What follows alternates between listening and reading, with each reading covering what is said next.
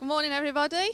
I know lots of you, but I know we've got visitors too. So if I just introduce myself, I'm obviously Maria, and I'm married to John. That's John, Jon, just in case you're not sure. You'll see his little label on. Sometimes he's on the door welcoming people. And we've been part of the church from the beginning. So we were part of a little group that we thought would just start as a little church in a house, and it never was there at all, ever, and that's really great. So we're going to look at Matthew chapter 19, verses 16 to 30. So if you've got a Bible and you want to read it, would you like to find it now? Just then, a man came up to Jesus and asked, "Teacher, what good thing must I do to get eternal life?" "Why do you ask me what is good?" Jesus replied. "There is only one who is good.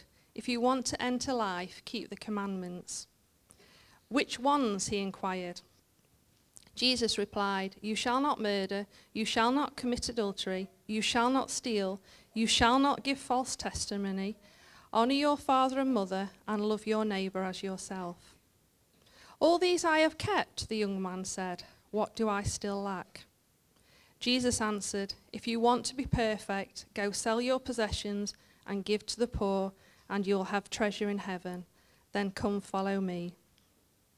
When the young man heard this, he went away sad, because he had great wealth. Then Jesus said to his disciples, "Truly I tell you, it is hard for someone who is rich to enter the kingdom of heaven. Again I tell you, it is easier for a camel to go through the eye of a needle than for someone who is rich to enter the kingdom of God." When the disciples heard this, they were greatly astonished and asked, "Who then can be saved?" Jesus looked at them and said, "With man this is impossible, but with God all things are possible." Peter answered him, "We have left everything to follow you. What then will there be for us?" And Jesus said to them, "Truly I tell you, at the renewal of all things, when the Son of Man sits on his glorious throne, you who have followed me will also sit on 12 thrones, judging the 12 tribes of Israel. And everyone who has left houses or brothers or sisters or father or mother or wife or children or fields for my sake will receive 100 times as much and will inherit eternal life. But many who are first will be last, and many who are last will be first." Now, John and I have 2 sons. Some of you may know them, but for those of that you don't, Joseph is 20, and he's an intern for evangelism at the Message Trust in Manchester. So Joseph sees Carl quite a bit at work. I think Carl keeps an eye on him. Josh is 18 and is at Nexus ICA in Coventry this year. And where he's studying Christian music, theology, and also sound technician. Is that right, Josh? Today I thought, though, I want to tell you a story about Joseph, so you're okay. When Joseph was around the age of 15 or 16, he went off to Sheffield with his friends. I can't remember if he was going to ice skating or to Laser Quest, but I gave him enough money to cover the activity and the food. Now, I hope that most of you know about Toy Story. Can you visualise Toy Story, and can you visualise Mrs. Potato Head? Okay, I am Mrs. Potato Head. She's a worrier, and she likes to pack way too much for Mr. Potato Head when he goes away, just in case he needed it. And that is generally me. All my life, I have sent the boys out on school trips, holidays, etc., with things packed, talks given, and lists written for every eventuality that might happen to them. Their case was often the biggest and the fullest. Is that right, Josh? At this particular day, I sent Joseph out with an additional emergency £5 note. This was because he did not possess a debit card or much cash of his own. This was money only to be used in an emergency, and I expected it back in my hand at the end of the day if there had not been an emergency. Money was tight, we did not have much spare cash, so I was hoping that there wasn't an emergency. Tea time arrived and Joseph came home, and here is a snippet of our conversation. It's not going to go well. Did you have enough money, Joseph? Yes. Did you spend it all? Yes. Okay, I'll have the emergency £5 back, please. Well, I haven't got it. What do you mean you haven't got it? I thought you said you had enough money. Did you have an emergency? No. So what did you do with the £5? Oh, I gave it to some homeless guy. At this point, you are probably thinking, good old Joe, what a lovely thing to do. I was not thinking that at all. In fact, I was livid. And no matter how I tried to discuss with Joseph, he could not see what my problem was. Are you shocked at my attitude? I'm sorry, but this was my gut reaction. Giving to the homeless guy was not the problem that made me angry.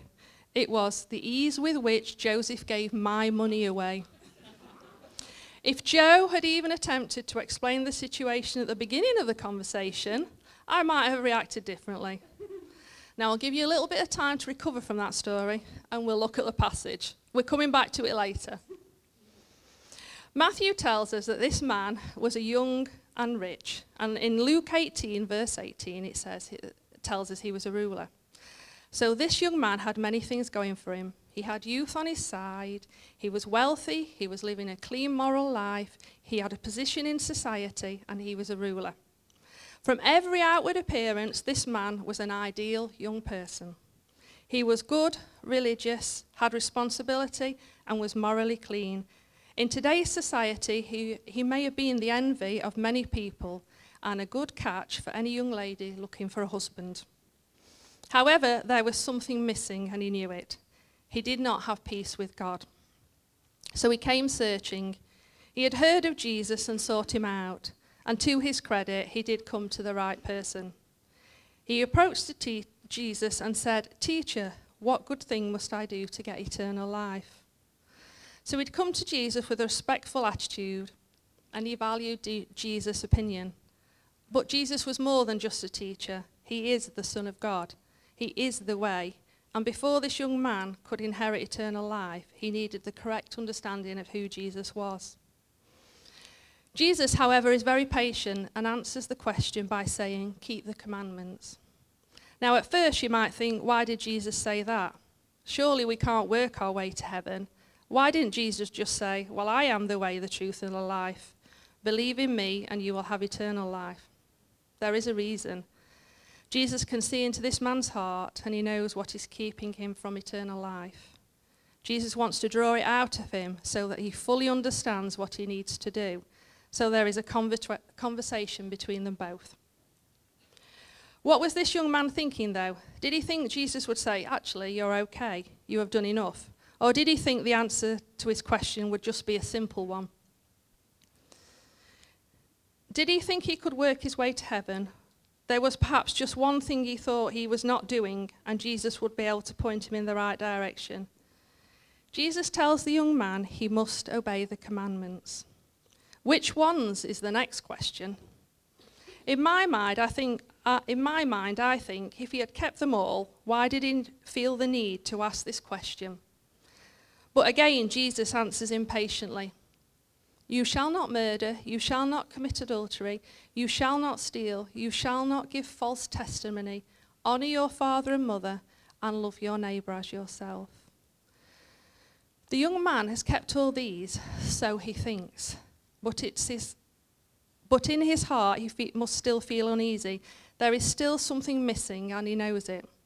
There is still uncertainty in his heart, so he asks one final question. All these I have kept, what do I still lack? He still thinks he needs to do something or gain something. He really has no understanding of his situation. Works and good behaviour are not enough. He may have had great wealth, been intelligent and self-sufficient, but he was spiritually bankrupt. Jesus gives the young man his final answer, and it is like a knife to this man's heart. Without realizing it, this young man had not kept all the commandments because he had got wealth as his God, and he was just about to find this out. Jesus says to him, "If you want to be perfect, go sell your possessions and give to the poor, and you will have treasure in heaven. Then come follow me." So the answer for this young man is not to gain something, not to get some other credit or some other string to his bow. It was to let something go. It was to lose something. You see, his problem was that he had not kept the two most important commandments. In Exodus 20, verse 3, it says, "You shall have no other gods before me." And in Luke 10, verse 27, Jesus says, "Love the Lord your God with all your heart, with all your soul, with all your strength, and with all your mind, and love your neighbour as yourself." This was the crux of the matter. Like the layers of an onion, Jesus carefully peeled away the layers of this man's life that stood between him and eternal life. There was no misunderstanding what Jesus meant. His belongings had blinded him, but now he could see what he lacked. His love of money was more than his love of God. We all know what happened next. This younger man went away sad because of his great wealth. He was sincere in his searching, but he fell short of the mark. Obedience to this level was too much for him. He could not let go of all he owned. It was a millstone round his neck that choked him, and it was a high wall that separated him from God. He asked the question, but he did not like the answer, so he walked away. I think this rich young man, this ruler, was an intelligent person, and his sadness was all the greater as he walked away, because he fully understood the answer and he knew it was right, but he could not bring himself to sacrifice everything for eternal life. I wonder what Jesus would say to us if we said to him, "What do I still lack?" Do we think we are okay? It can be a dangerous game to play if we do. For each of us, there may be an issue or a situation that separates us from God and even from eternal life. Nothing can be hidden from God, and just as Jesus saw into the heart of this young man, he sees into our hearts. This young man was living a good life, keeping most of the commandments and probably tithing as required, but he was giving the bare minimum. Did he love his neighbour as himself? Like this rich young ruler, if our wealth or ourselves are more important to us than God, then we have a problem. The all-consuming God may be our pride or anger or our unforgiveness, or a relationship or sport or online gaming. The list is endless. These activities and emotions can often consume us. Do we really want these things first place in our lives? God's kingdom or ours? Which is the most important? Not only does this young man walk away because of his great wealth, he then rejects the greatest invitation he will ever receive. Come follow me. He rejected Jesus in favour of wealth and the religious keeping of the laws. If he had followed Jesus, he would have understood who Jesus was, that Jesus is the way. He went away sad. I can just imagine a movie scene. The emotional music is playing. We watch the young man walk slowly away, out of sight, head down in sorrow. We think to ourselves, it can't end like this, but it does. There is no happy ending for this young man, certainly not at this time. Jesus was within touching distance of him. He had a unique encounter. He had Jesus' undivided attention, and Jesus offered a solution to his problem and an invitation to follow him. The young man was so close and yet so far away. If this young man had put God first from the beginning, he would have been okay. In our lives, we can be so close and yet so far away. God needs to be our priority, a way of life for us. Sometimes Jesus needs to peel away a few layers in us before we can begin to understand what we are lacking in our walk with him. But how will we know if we don't ask the right questions? In verse 20, the young man asks, "What do I still lack?" If we would only ask this question, wait for the answer, and then act on it, our life, our faith would be transformed. All this had taken place in front of the disciples. Jesus turns and tells them how difficult it is for a rich man to enter the kingdom of heaven. He gives them an example of the camel going through the eye of a needle, just to emphasize this point. Think about it. Now, Dan says that camels are lovely. This is why I looked at him earlier. But actually, I think they're big and ugly. So think about it. A big, ugly, spitting, lumpy camel trying to go through the eye of your granny's sewing needle. It is not going to happen, is it? And so the disciples were shocked and probably a little worried and asked who then can be saved. Peter and Andrew and the other disciples did not always understand everything, but they were willing to ask questions, and Jesus clarifies the situation for the disciples. With God, all things are possible. I think that's one of the most amazing verses in the Bible. With God, all things are possible. So it's just a wonderful thing to read. So once we were far away from God, but with him all things are possible. If you are sat there thinking, well, God does not want me, I'm not a good person, in fact, I'm not worth bothering about, then you are wrong. With Jesus, it is possible. Jesus says, follow me and I will clean you. Not clean yourself up and then follow me. Yes, we may have to let go of a few things that separate us from God. But once we have done that, then Jesus can work with our surrendered life and make it a lot better. I was brought up in a non-Christian home. Religion and faith were never discussed. It was okay for me to be in the church choir at Old Brampton. And my mum and dad did come to church when I was confirmed. But then, at the age of 17, I started attending a Brethren church. And that was altogether a new thing for my mum and dad to understand. I managed to get my mum to one service, but the person giving the sermon told us she was a sinner. And that was the end of that. She was so angry. She knew plenty of people who had done bad things and who were sinners, and she was not one of them. So my parents never came to my baptism, and for years, about 30 actually, my mum was not interested in anything Christian. Then in 2010, my mum got ovarian cancer. I'm going to get weepy now. Sorry. I'll get it back together. It was just like one sentence. She deteriorated very quickly. She's all right, by the way, so I don't know why I'm crying. I better get that in now.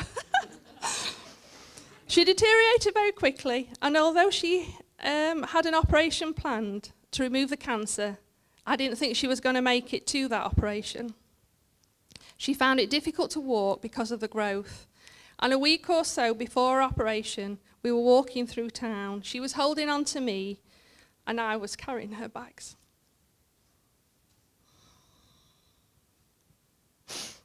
Sorry.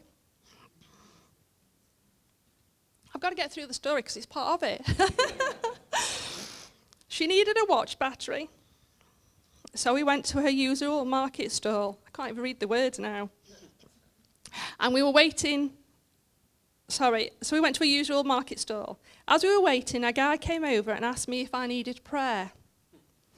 I said I did not, but my mum did. We found out that this man had come from Nottingham to pray for those that needed it. And when I looked across, he did have a banner on his market stall, but we just hadn't noticed. Me and Mum were both overwhelmed with grief at the time due to the seriousness of her illness. My mum willingly accepted the offer of prayer. So in the middle of Chesterfield, this man spent 5 minutes in prayer for Mum and for me.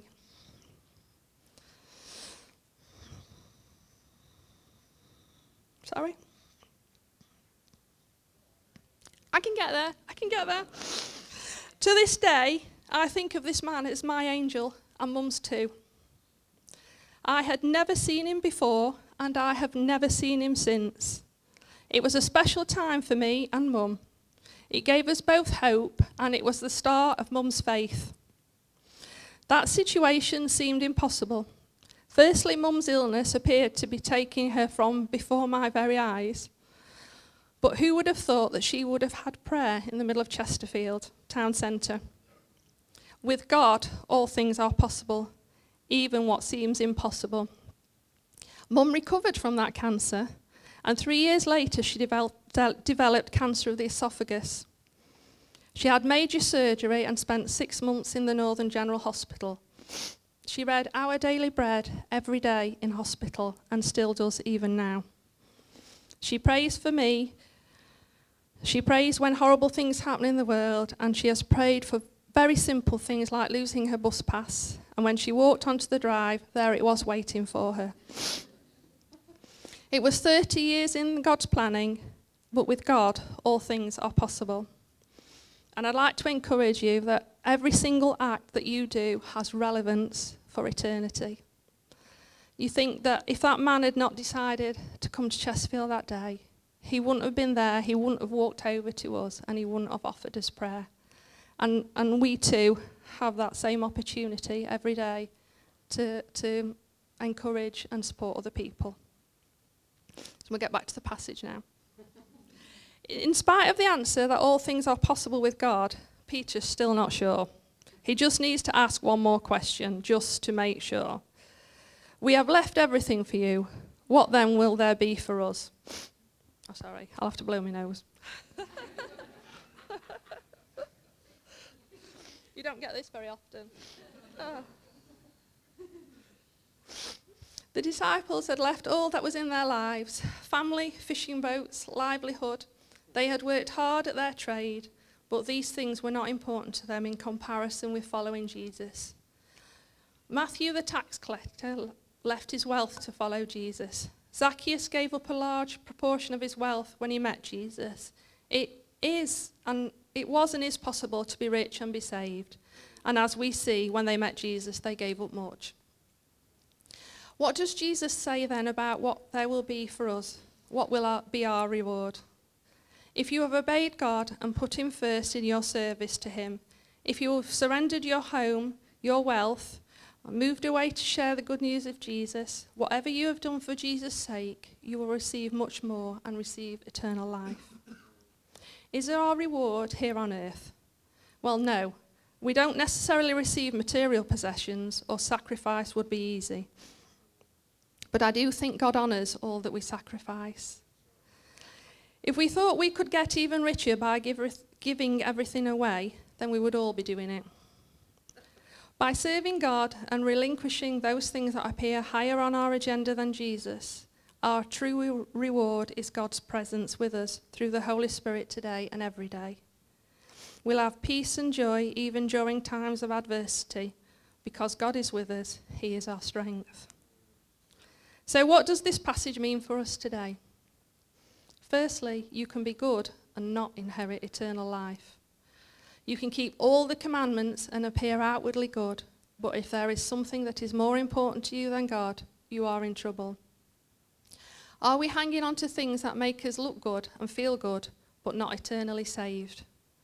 Don't just think nice thoughts, actually offer all that you have to God. Let him decide if it is required. Be willing to give it up. It is the only way. Secondly, one day in the future, hopefully not today, I will leave this earth, you will leave this earth, we will die. Everything we have will be left behind. We take nothing with us, so why is it so important to us now?